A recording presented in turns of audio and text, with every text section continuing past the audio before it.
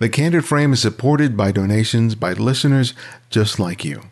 Help support the show by clicking on the donate button on the website or in the show notes. This is Ibarian X, and this is The Candid Frame.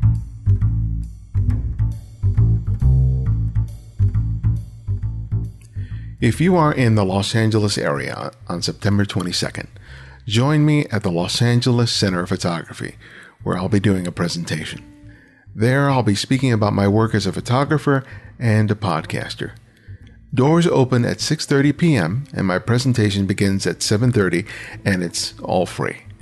You can find out more by visiting the Los Angeles Center of Photography website at lacpphoto.org, or just look at the show notes. A lot of photographers are self-taught. They teach themselves how to use a camera, how to use software, and if they're dutiful, they come to develop a unique style and approach to photography. But the next question is, what do you do with all that?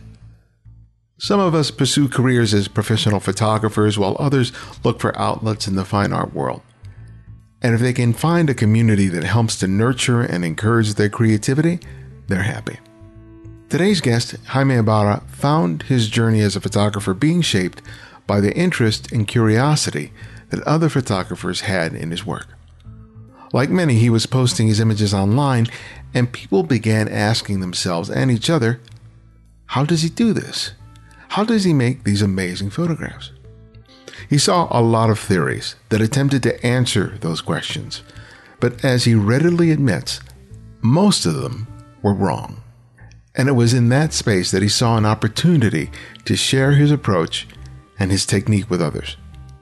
This provided him a wonderful opportunity to pursue his own personal vision and passion without the restrictions of typical commercial work. He was able to create what he wanted to create, and the only person he had to satisfy was himself. And the fact that others wanted to learn how he did what he did provided him a unique opportunity to dedicate years to improving his skills as a photographer.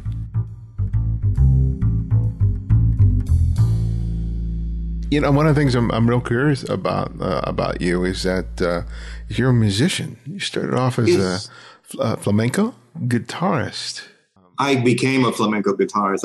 I wouldn't say I started off as that. Okay. Well, tell me how you got into that. Did you grow up in a household where there's always music? What inspired that appeal? No, I didn't. I started playing guitar before I was even 10, and my mother thought it was something that she wanted to do and bought a guitar, and then it just sat in the corner. And I was like, why is no one using this? So I made it my business to pick it up and start learning it, the best I could with no lessons or anything. Yeah. But I've been playing as far as I can remember, actually. Flamenco is something I found later in life as you try to climb music mountain. You try to find something that's more challenging to play, and trying to better myself. And I felt like it was the ultimate guitar music. If you can conquer flamenco, or at least become adept at it, you're doing pretty good. Were you listening to a lot of music when you were younger? Oh, yes. So was that part of the appeal when you saw the guitar sitting there in the corner? I have many guitars sitting around me here. I'm surrounded. But when you were younger, did you see that, you saw the guitar in the corner, but you were actively listening to music and thinking, I want to create it myself? Was that part of the allure? I don't know that I could answer that question. Eventually, as soon as I was able to, I started trying to create my own music, and eventually I was able to compose songs, and then that just took over. You go through this phase of learning other people's songs, of course. Right. And just like with photography, you try to learn lessons from other photographers. And so I wanted to figure out if I could replicate that, but it's through imitation. I think that's part of the learning process, and then you create your own way to go about it.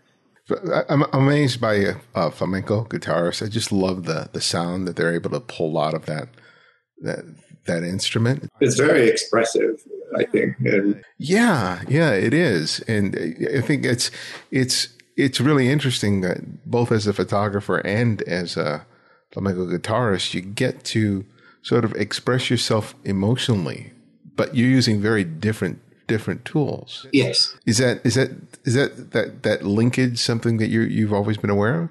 I'm going to blame a number of things on that, but I think that I have a condition called synesthesia that is something that I've always tried to, I don't know how to phrase it, find peace with, I guess. Mm-hmm. You know, where you can, I don't know if you're aware of what synesthesia is, but there's a wire cross between two of your senses. And some people with synesthesia can say smell numbers, and some can hear things that produce no sound. Whereas in my case, I actually hear color. I have a color/sound association. So colors have basically there's a note attached to when one color touches another color. When those come in contact with each other, it produces a musical tone, mm-hmm. almost like you just walked over to the keyboard and pressed a key, And I think music for me became a way to try to make some harmony out of this. And then ultimately, I think photography or doing graphic design or painting became a further exploration in that. It's just trying to find an amount of peace in my head, because I've always had this. I've never known what it's like to not have it. So who knows where music or what inspired me to do music, or I think that may have something to do with it. Perhaps, I'm not really sure. So when you see two juxtapositions of color, are you hearing sort of like a singular note, like it's played on a piano, like a staccato, or is it like a note that you're holding? Or it doesn't sound like an instrument. It's just the best way I can describe it is just a tone. It's a musical tone. Okay. It doesn't sound like a saxophone or a piano or anything like that, but there's a frequency to it. Clearly, people have asked me before, well, what does red sound like? Well, it doesn't really work that way. And, basically, if a particular red comes into contact with a particular blue, then there's a single tone produced from the union of those two, or the contact of those two. That's basically how it works. And then if another color, say, comes into contact with the red and the blue, well, now you have two more points of contact, and then you have two more tones right there. So now with these three colors touching each other, so let's just say you now have three tones produced, or the equivalent of what's a chord on a musical instrument. When did you realize that what you were experiencing wasn't being experienced by everyone else? Did this happen where you were from? I was not quite 30 years old. Oh, wow. Before I ever even knew. I had one of my guitar students asked me one day during a lesson, she goes, "Do you have synesthesia, Jaime?" And I remember saying, oh gosh, I hope not. I don't even know what that is. Is there a cream for that? She's like, "No, because she asked me because she noticed that I speak in terms of colors sometimes when I'm speaking of music." And her husband, it turns out, was involved in a study of synesthesia. And he brought a lot of that study home at the end of the day. So she learned a lot about it through there. But she picked up on me saying some things that made her go, But it was her husband ultimately that I went to go visit, and he determined in about 5 minutes, yes, I do have synesthesia. And that was also when I found out what synesthesia even was. I didn't even know. I'd never even heard that word until she mentioned it to me. What did you feel when you found out that you had this thing that was a known thing? It may not have been familiar to everybody. Did you feel a certain sense of relief as like, oh, now I can put a name to it? I didn't know what to think, to be honest with you, because I've never felt like there was anything wrong with me, of course, because this is the way it's always been. So I never thought like, this is a handicap or this is a problem. This is just something that I've always known. So I never looked at it negatively, but it's taken me years to, I guess, attempt to wrap my head around what it must be like to not have this, or to not perceive colors the way that I do. Just as I would imagine it's just as difficult for someone who is not a synesthete to imagine what it's like to be one. Right. I know nothing else but this. So how did you move from your career and being a musician to picking up a camera? What led to you picking up one instrument and then not necessarily replacing it? I've never sat the guitar down but I did make money with it for a good long while, but I was in a point in my life where I was young and I was able to take chances and go out on the road and play shows, and I was signed with a record label for 5 years. I did that whole thing, and that was fun, but it's also not a reliable source of income.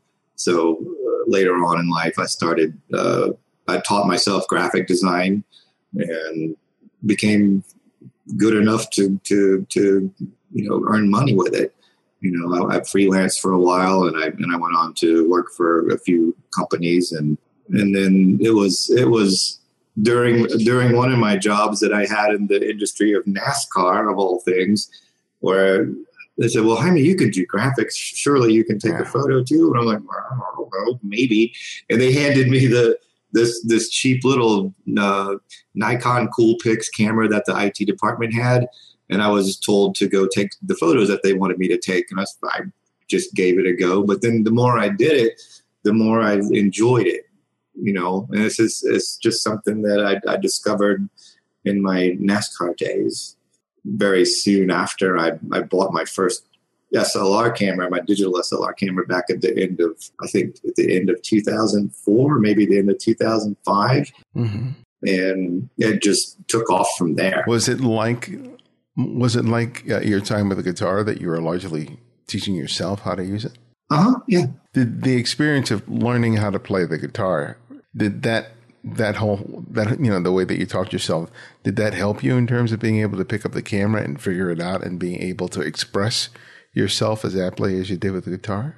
I think it if nothing else, it taught me that I can teach myself something. Okay.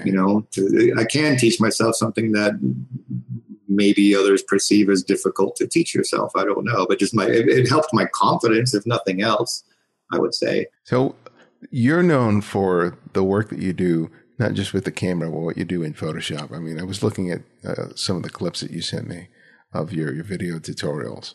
And to be quite frank, man, you do work that is beyond me. It's just like the attention to the detail that you put into making these amazing photographs is great. And one of the things that I like about what I was seeing is that you start very simply. You work with one camera, one lens, and the rest of it is your imagination and what you can do in Photoshop. Talk to me about, that whole process about working so simply. Was it just that you just needed to get the shot because you knew that the bulk of what you wanted to achieve had to be done on the computer and it wasn't going to be feasible just doing it within the camera? Honestly, it came from, it all stemmed from when I started photography. I was basically, I wasn't making enough money to buy a bunch of lenses and camera bodies or lights or any of that stuff. I was fortunate just to have the one camera and the one lens that I had. And I certainly didn't have the money or the resources to build these elaborate sets, if you will, that I would have imagined in my head.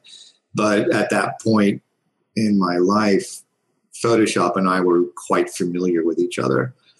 And I started thinking about ways to make that work for me and make it work for the photos I was producing or the images I was producing. So it stemmed from being poor, basically. But then in those years of exploring it, I started to just really enjoy it more and more and more and more. And it wasn't until, about a year ago that I even owned my first studio light. I've never used lighting or any kind of nothing other than my camera and the one lens that I will use at any given point in time. That's all I ever own. Yeah, one camera, one lens, and I just think it's just I just like to keep it simple. Where were you deriving your inspiration? Because I look at the portraits that you make, and they're sort of like fashion, sort of glamour, sort of fine art. There are a lot of people who are trying to do this kind of work, but I think that your images have a a very unique quality to them that I really enjoy. But I was curious as to think, okay, who's inspiring? Is it other photographers? Is it painters? Is it, what exactly is it? To be honest with you, I don't follow a lot of other photographers because I know that, something I learned with music early on too is that there's some wonderful, wonderful, wonderful guitarists out there. And I would love their music so much, and I would emulate it. And then I was concerned about, I don't want to be, too influenced by them. I want to have my own voice in it. And that pretty much applies to photography as well, because I'm so easily influenced by things that I fall in love with visually that, I don't want to become known for, emulating other things. And so I want to keep it as a clean slate as possible. So I think with photography, a lot of my inspiration comes from, music, or maybe a line of lyrics from a song maybe inspires an idea, or I have a number of my favorite eye candy movies that I would like to just pop in and just watch. I can turn the volume off and just watch them, just get all kinds of ideas from that. But my goal is to not attempt to copy anything that I'm seeing. It's just the impetus for an idea. Stuff I've dreamed about. I mean, I don't know. There's so many forms of inspiration that come to me. But I like my inspiration to come as much as possible from my own mind. Yeah. You can't help but be influenced by other things. You can't possibly shut that off. There's no way to do that. But I try to be my own man, I guess. What led you though to use Photoshop in the way that you do? Because I think, when I think about photography, and I think about a lot of people will start with the camera and thinking about what they can do with the camera. And then it's usually Photoshop is sort of not necessarily considered as powerful, as important a tool as you and some other photographers eventually make it in order to be able to achieve it. So did you find that you were trying to make pictures and then feeling frustrated by the limitations of the camera, and you felt like, man, this camera is not going to give me out of the box what I need. So I need to learn how to use this piece of software in order to achieve that vision? Or were you just playing around and realizing, oh, I can do this and I can do that? I knew my Photoshop skill level early on before I even owned the first camera I ever owned. So that, having that under my belt probably helped a lot. But like I was saying earlier, I didn't have the money or the resources to build sets or to go out on these fantastic locations that everyone likes to journey to. I just didn't have the resources financially available to me to do that. But then what I did have was, an intimate knowledge of Photoshop. I think ultimately that's where that came from. And years of experimenting, of course. You said you were doing stuff for NASCAR. What kind of stuff were you initially doing with the camera and with your skills in Photoshop when you were working for clients? I wasn't doing much when I was working in the NASCAR industry. I wasn't doing much with the camera. I was mainly doing graphics and video editing, graphics for their website and things like that. Occasionally, there would be a need for me to shoot some photos of somebody, but that's what kind of led me to pick up photography. Because I loved taking the photos. I didn't love what I was shooting, though. Okay. That didn't interest me. That was purely for the paycheck. I was like, I always felt so disappointed. That I was like, I love taking photos, but I hate what I'm shooting right now. But couldn't this be a better thing? Yes, it probably could, but I'll need my own camera to make sure that happens. So when was the moment when you found your niche, for lack of a better word, where you found the thing that you loved photographing, that you didn't mind spending, hours working on? Because, I think when I bought my first camera, I didn't know exactly what I wanted to shoot, nature or architecture or what, bowls of fruit. Mm-hmm. I didn't know. And but I found out very quickly that what I loved shooting are humans. And then more specifically, I like shooting striking looking humans. And then you can, as the needle became sharper of my vision, I like shooting females, and that's what I like to shoot. Yeah. Plain and simple. I'm not going to call it anything other than that. I do shoot the occasional male, but it's rare compared to the rest of my work, I think. Yeah, it's really interesting to see how you'll photograph these women in these really ordinary settings. Sometimes it looked like it was like your kitchen or something, and then you just take all those distracting elements out and you put them in a completely different location, and that for me is fun to see you doing it. Because I just to see where you go from A to B is phenomenal. I really enjoyed watching the clips that I was able to see, because it's like, thank you. That's fantastic. So when you're thinking about the shot, are you actively sort of shooting backgrounds and then pulling from them, or how does that work between how you work in terms of photographing your model, having the backgrounds? How's that all that come together? How does that gel? I have a huge library of basically my own stock photos that I've taken and I continue to take, and they're just interesting textures, or I'll see a really cool wall somewhere and I'll just take a photo of that, and then knowing not necessarily when or how or which photo I'm going to use that in, I just know that that's a thing that I would use. That's an element that grabbed my attention. So I have terabytes of this stuff on my computer, and that's just for compositing purposes. So I'm always shooting stuff like that. And it's rare that I am shooting with a model and thinking in my head, I'm going to use that green wall that I shot 5 years ago. Mm-hmm. I don't know. I shoot the model first, and then kind of centered around what she's wearing, or maybe the expression on her face, or any number of things. Then I'll start exploring the compositing elements from there. Did you find that you were picking people who you knew, or were you actively searching for? Largely I was shooting people that I knew.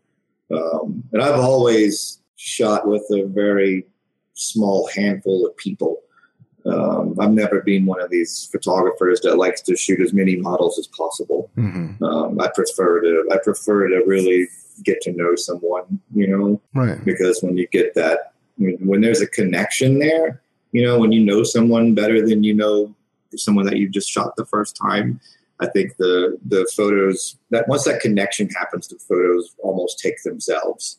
And I just like that familiarity that I have with that person. I've always preferred that for whatever reason. But I think it's just because that connection is perhaps the most important thing to me in my work. Is that I'll spend, if I know, if I have 30 minutes to shoot with somebody, I would rather speak with them, talk to them, get to know them for, say, 20 minutes of those 30 minutes. Mm-hmm. Because I think that's time better spent for, what I'm trying to get out of it anyway. Because try to get that connection, connect at all costs. That's my thing. Did you find it a challenge to communicate with them what you wanted in terms of the photograph? Or were you pretty much creating in a situation where they could give you something and you would capture it? I try my best to explain what it is that maybe I am imagining, but more often than not, I just kind of go with what happens, and I don't, I do like to seize the helm when it comes to, having control mm-hmm. over the image, but I don't want to make someone do something that they wouldn't have otherwise normally done. I never ask someone to smile. I never ask someone to act sad or act angry. It's like, if I want someone to smile, that's my job, is to elicit that from them, isn't it? If I want someone to smile, I better turn up the funny knob mm-hmm. and get that smile out of them naturally. I'm not going to say, okay, smile. or pretend you're sad, or act this way or act that way. It's that connection, I think, and knowing what is going to make that person smile or laugh or kind of look a little bit upset or whatever. Just knowing if you connect with somebody and you know what these things are, like which buttons to push emotionally, and then unquestionably it's a more natural expression. When did you realize that you were not necessarily really good at this, but was there a moment or a particular photograph where you felt like, oh man, I'm really getting this? A moment that really got you excited about what you were doing, that moved you beyond simply, being adept technically, that you were creating pictures that you felt really communicated what you were feeling? It's a hard question to answer, to be honest with you. I think one of the first such photos anyway was I was given an opportunity to shoot Rachel Bryce, who is one of the premier tribal belly dancers in the world today. And she basically invented the whole tribal belly dance thing. The way that you see tribal belly dancers nowadays, the way they dress, that's because of Rachel Bryce. Rachel Bryce invented that look. She's kind of like the Jimi Hendrix of modern belly dance. She took it and made it into her own style, like, not just with the dance itself, but with the wardrobe and everything. But she's always so intense when you see her. All the photos of her, her personality just is lava in intensity. And I remember I was given about maybe 10 minutes to shoot with her in her dressing room backstage of a performance that she was doing. And I was able to make her smile. I remember thinking, I need to get some photos of her not smiling. And that was the challenge, I thought at the time. But then I remember going, it's okay to shoot her smiling. No one else has. Like, it's almost like no one's taken a photo of her smiling. But I did it.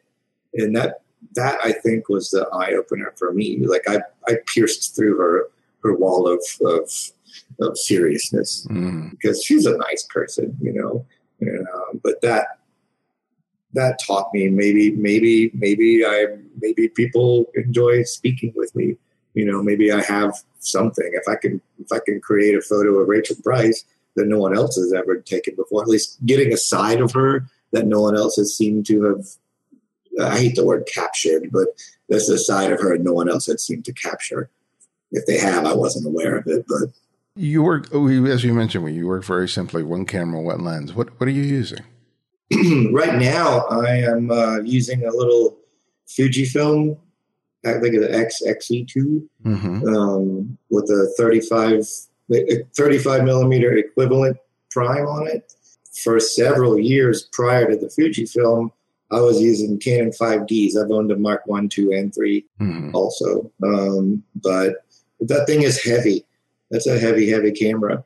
And that gets tiresome at the end of the day. And it's not, well, maybe it's not so much the weight of it, but it's not as easy just to lug around everywhere I go. But I love the Fuji mainly for its size. It's just so compact. And that lens, the lens on it is just gorgeous. It's probably the highest quality lens I've ever owned. And with the Canon, were you using a 50 as well? Or 50? I've had, like I was saying earlier, at any given point in time, I only would use just one lens. But for a long time, I shot with a 24-70, but I never took advantage of that focal length range. I was always shooting at 24. And then another photographer friend of mine gave me the nifty 50. He just gave me a little 50 and shot with that for 2 or 3 years. And then, but I missed the width that 24 millimeter focal length had when I was shooting the 24-70. So that's why I went to a 35 with this one. It basically gives me all the goodness of a 50 with a little more width. Right. And it seems to be, that's just sits right in the sweet spot of my aesthetic. But that's just me. I think it's great because I think so many people fixate on having a diversity of gear, having a bunch of different equipment. And as I've learned from my own experience, eventually you just fall into just using a particular limited selection of work over and over and over again. And then all this other stuff you just own. It isn't necessarily serving what you're trying to do creatively. So it's great to hear someone who just works simply and knows that that's what they need. I've always felt like if I had a big lens bag, if I had, with 10 to 20 lenses to choose from, that's going to it's going to take away from the focus of the whole point is to get that photo, and I don't want to be concerned about, what would be the best lens for this particular shot? And I'm trying all these different lenses, and to me, that would just be frustrating.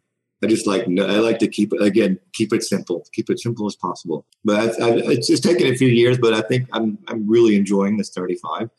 But that may change. I don't know. Right now, I'm totally happy with the 35. How'd you come to start sharing what you were doing? Did people just start asking you, Jaime, how do you do this? Do you mean like sharing it online or sharing how I do what I do? Yeah, how you do what you do, because I know that part of how you earn a living now is by selling these instructional videos where you walk people through your entire process. And I was just curious as to how that began. I had one of the places I got started shooting with models was modelmayhem.com. And I would post all my work on modelmayhem.com, and somewhere in the forums on that site, there was a forum thread about me, like how does this guy do the colors? How does he get these colors, and how is he doing the stuff he's doing? And there was all this speculation about how I did what I did. All of it was wrong. No one nailed it at all. No one was even close. And then I thought, if there's that many people interested, I'm going to take advantage of that. And I just started offering classes, and essentially that was it. And that's what started the whole thing. Oh, okay. So I started teaching, and for me, it's a perfect thing because I get to shoot whatever I want to shoot, whoever I want to shoot. And I'm not worried about, who's going to pay me for this photo. Right. That's never, ever a concern of mine. I just know that the more work that I put out, and as long as it's work that I believe in, it's like work that I'm proud of, it'll appeal to somebody who maybe wants to learn how I'm doing what I do. And it's as simple as that, really. It's just fascinating how you just turned that your own personal passion for the kind of work that you want to create, and you created a means by which you can do just that. Because you talked earlier about when you're working and shooting at NASCAR, you're heading to shoot a bunch of stuff that you just didn't want to shoot, and you've created the ability, you've created the exact situation that I think most photographers would love to have. They get to shoot what they want when they want. They don't have to worry about some client not liking it and saying, oh, do it this way or do it that way. You're able to be of service to people by sharing them your techniques and how you do things. And it's like, it just ends up working out kind of perfectly for everybody. It's. Yeah, I consider myself very fortunate in that way. And even when I get the commercial jobs that I get, they're not many, it's not often that I get commercial gigs, but when I do get them, it's usually asked of me just to produce what I produce. And I'm given great amount of artistic license because that's what the clients are wanting is the look of what I do. So I consider myself very fortunate there. So what are the things that people are often asking you? Because you mentioned when they were looking at your pictures, they were wondering about the color, but you've had the opportunity to teach for a while. What's the thing that keeps coming up? What do people assume that you're doing, but that they're getting wrong, and that you have to sort of teach them, whether it's with respect to the camera or what they're doing in Photoshop?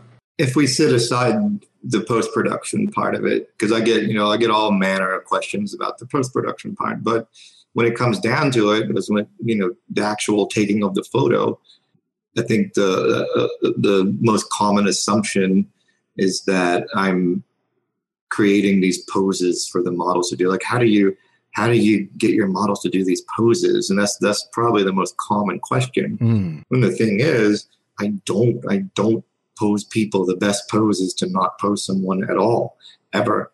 And you just get them to move. You're again, there's that word I don't like, but you're capturing a little moment during a range of movements that they're doing.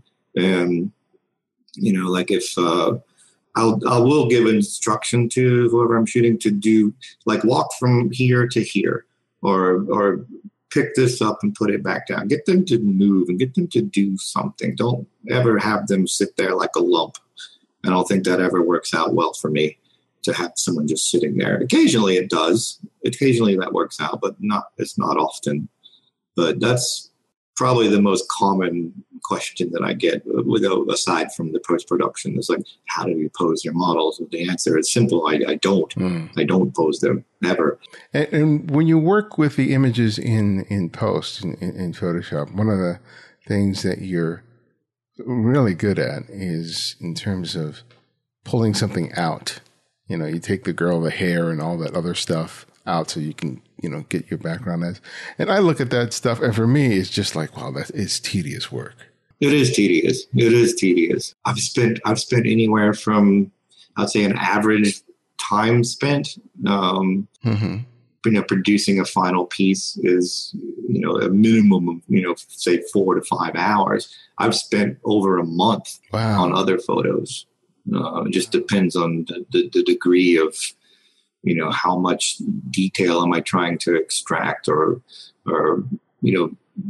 compositing all the elements together. Sometimes these things don't happen overnight. Rarely do they happen overnight. It sometimes takes a long, long, long time for ideas to come together.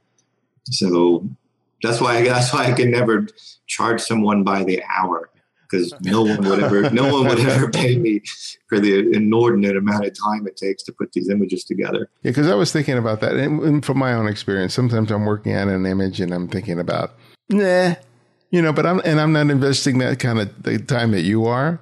And I go, man, I can only imagine the amount of hours you're probably putting into an individual image, and then to come to the realization that going, this is not working. Does that happen to you? Oh, that happens. Yeah, that happens.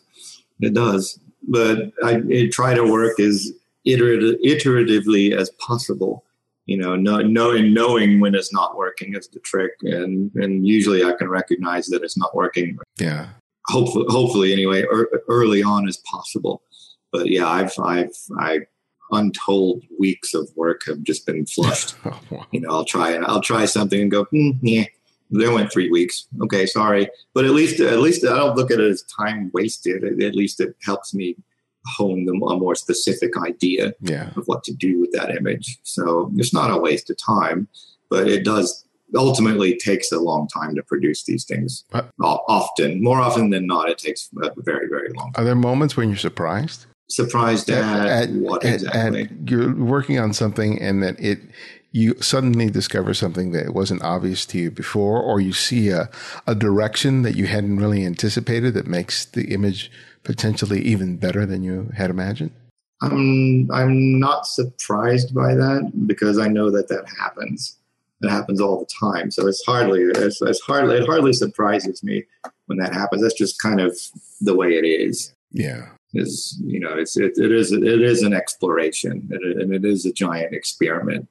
Because it's rare that I have an idea for the finished photo in my mind when I'm taking the photo of whoever's in front of my camera. Mm-hmm. I don't know. I might think that I know, but it seldom turns out to be anything close to what I thought I might know it was. So it's just expected. I think that's just the way it is. Were you surprised by the level of interest that people had in you and in your work? Because You've gotten quite the following, I realized. Very surprised. So yeah, actually. I mean, when did you realize? Oh, there are a lot of people watching me. I was shocked, actually. I think the it comes in doses. I went fast. I went from all I can do is look at the numbers really. After Model Mayhem, I went on and started. That was part of the DeviantArt.com community, and uploaded a few photos there, and then was shocked to see that each of those photos I had uploaded were some of them got over 100,000 views. Wow! And people were leaving comments, and I didn't know what to think. I was happy. I knew that much, but I was like, wow, I just totally wasn't expecting that. I really wasn't. And I guess the numbers don't lie, but I'm still kind of taken aback by it, to be honest with you. I appreciate it very, very much, but sometimes I don't understand, I don't understand, but I appreciate it. I don't know how else to explain it. Yeah.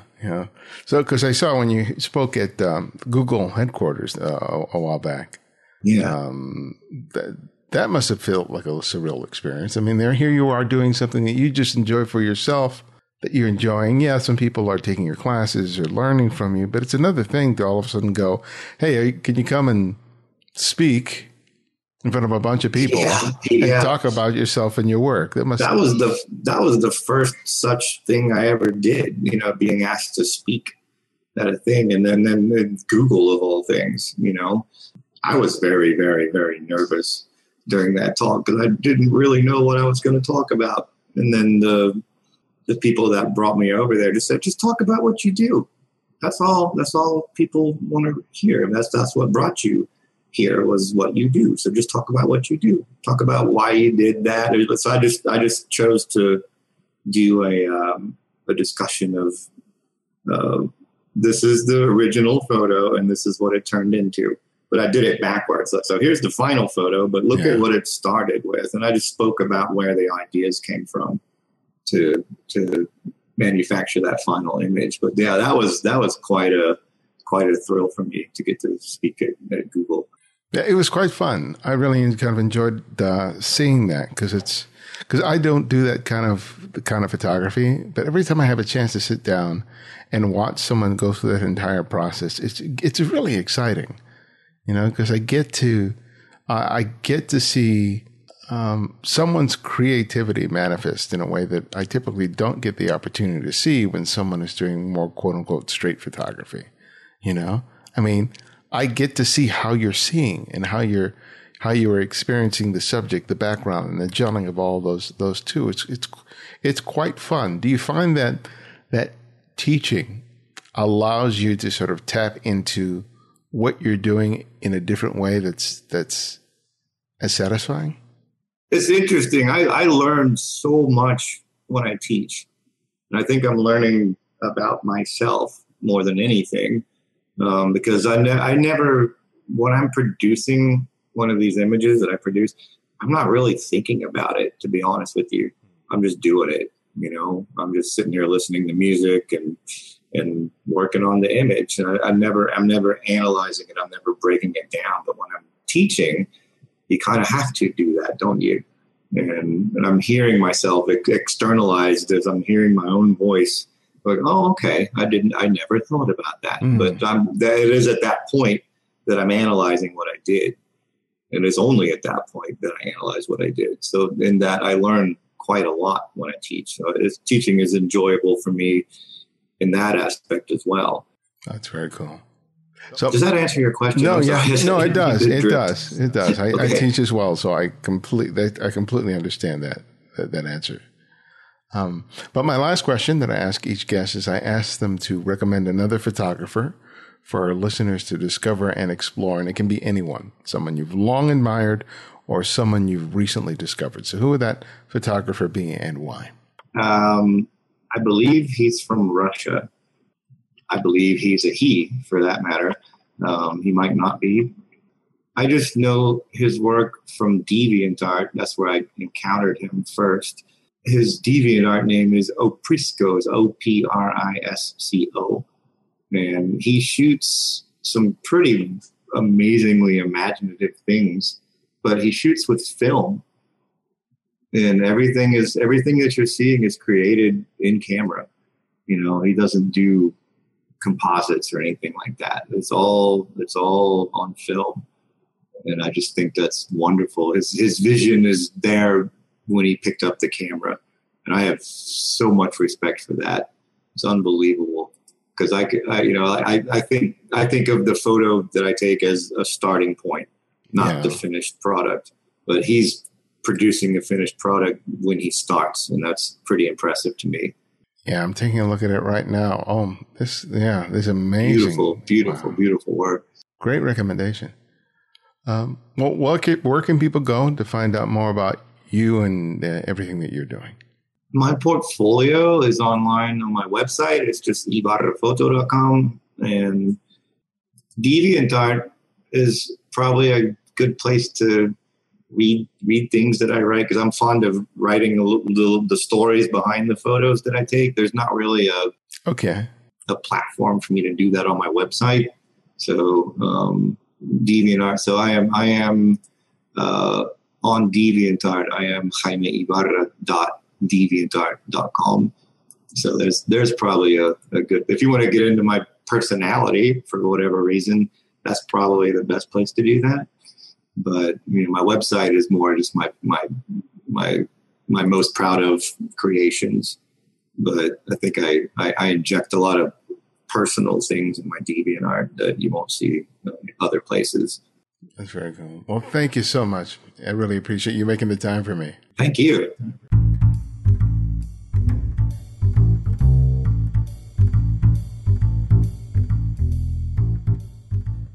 Thanks again for joining me. To access our complete archive of interviews, download the free Candid Frame app, available for Apple iOS, Android, and Windows 8. Links for each can be found in the show notes and the website at thecandidframe.com. The Candid Frame audio engineer is Martin Taylor, who you can find at theothermartintaylor.com, and our music is from Kevin MacLeod, whose royalty-free music can be found at incompetech.com. The Candid Frame is a member of TWIP, a network of photo-related podcasts. You can find more great shows on your favorite topic by visiting thisweekinphoto.com. And this is Ibarra X, and this is The Candid Frame.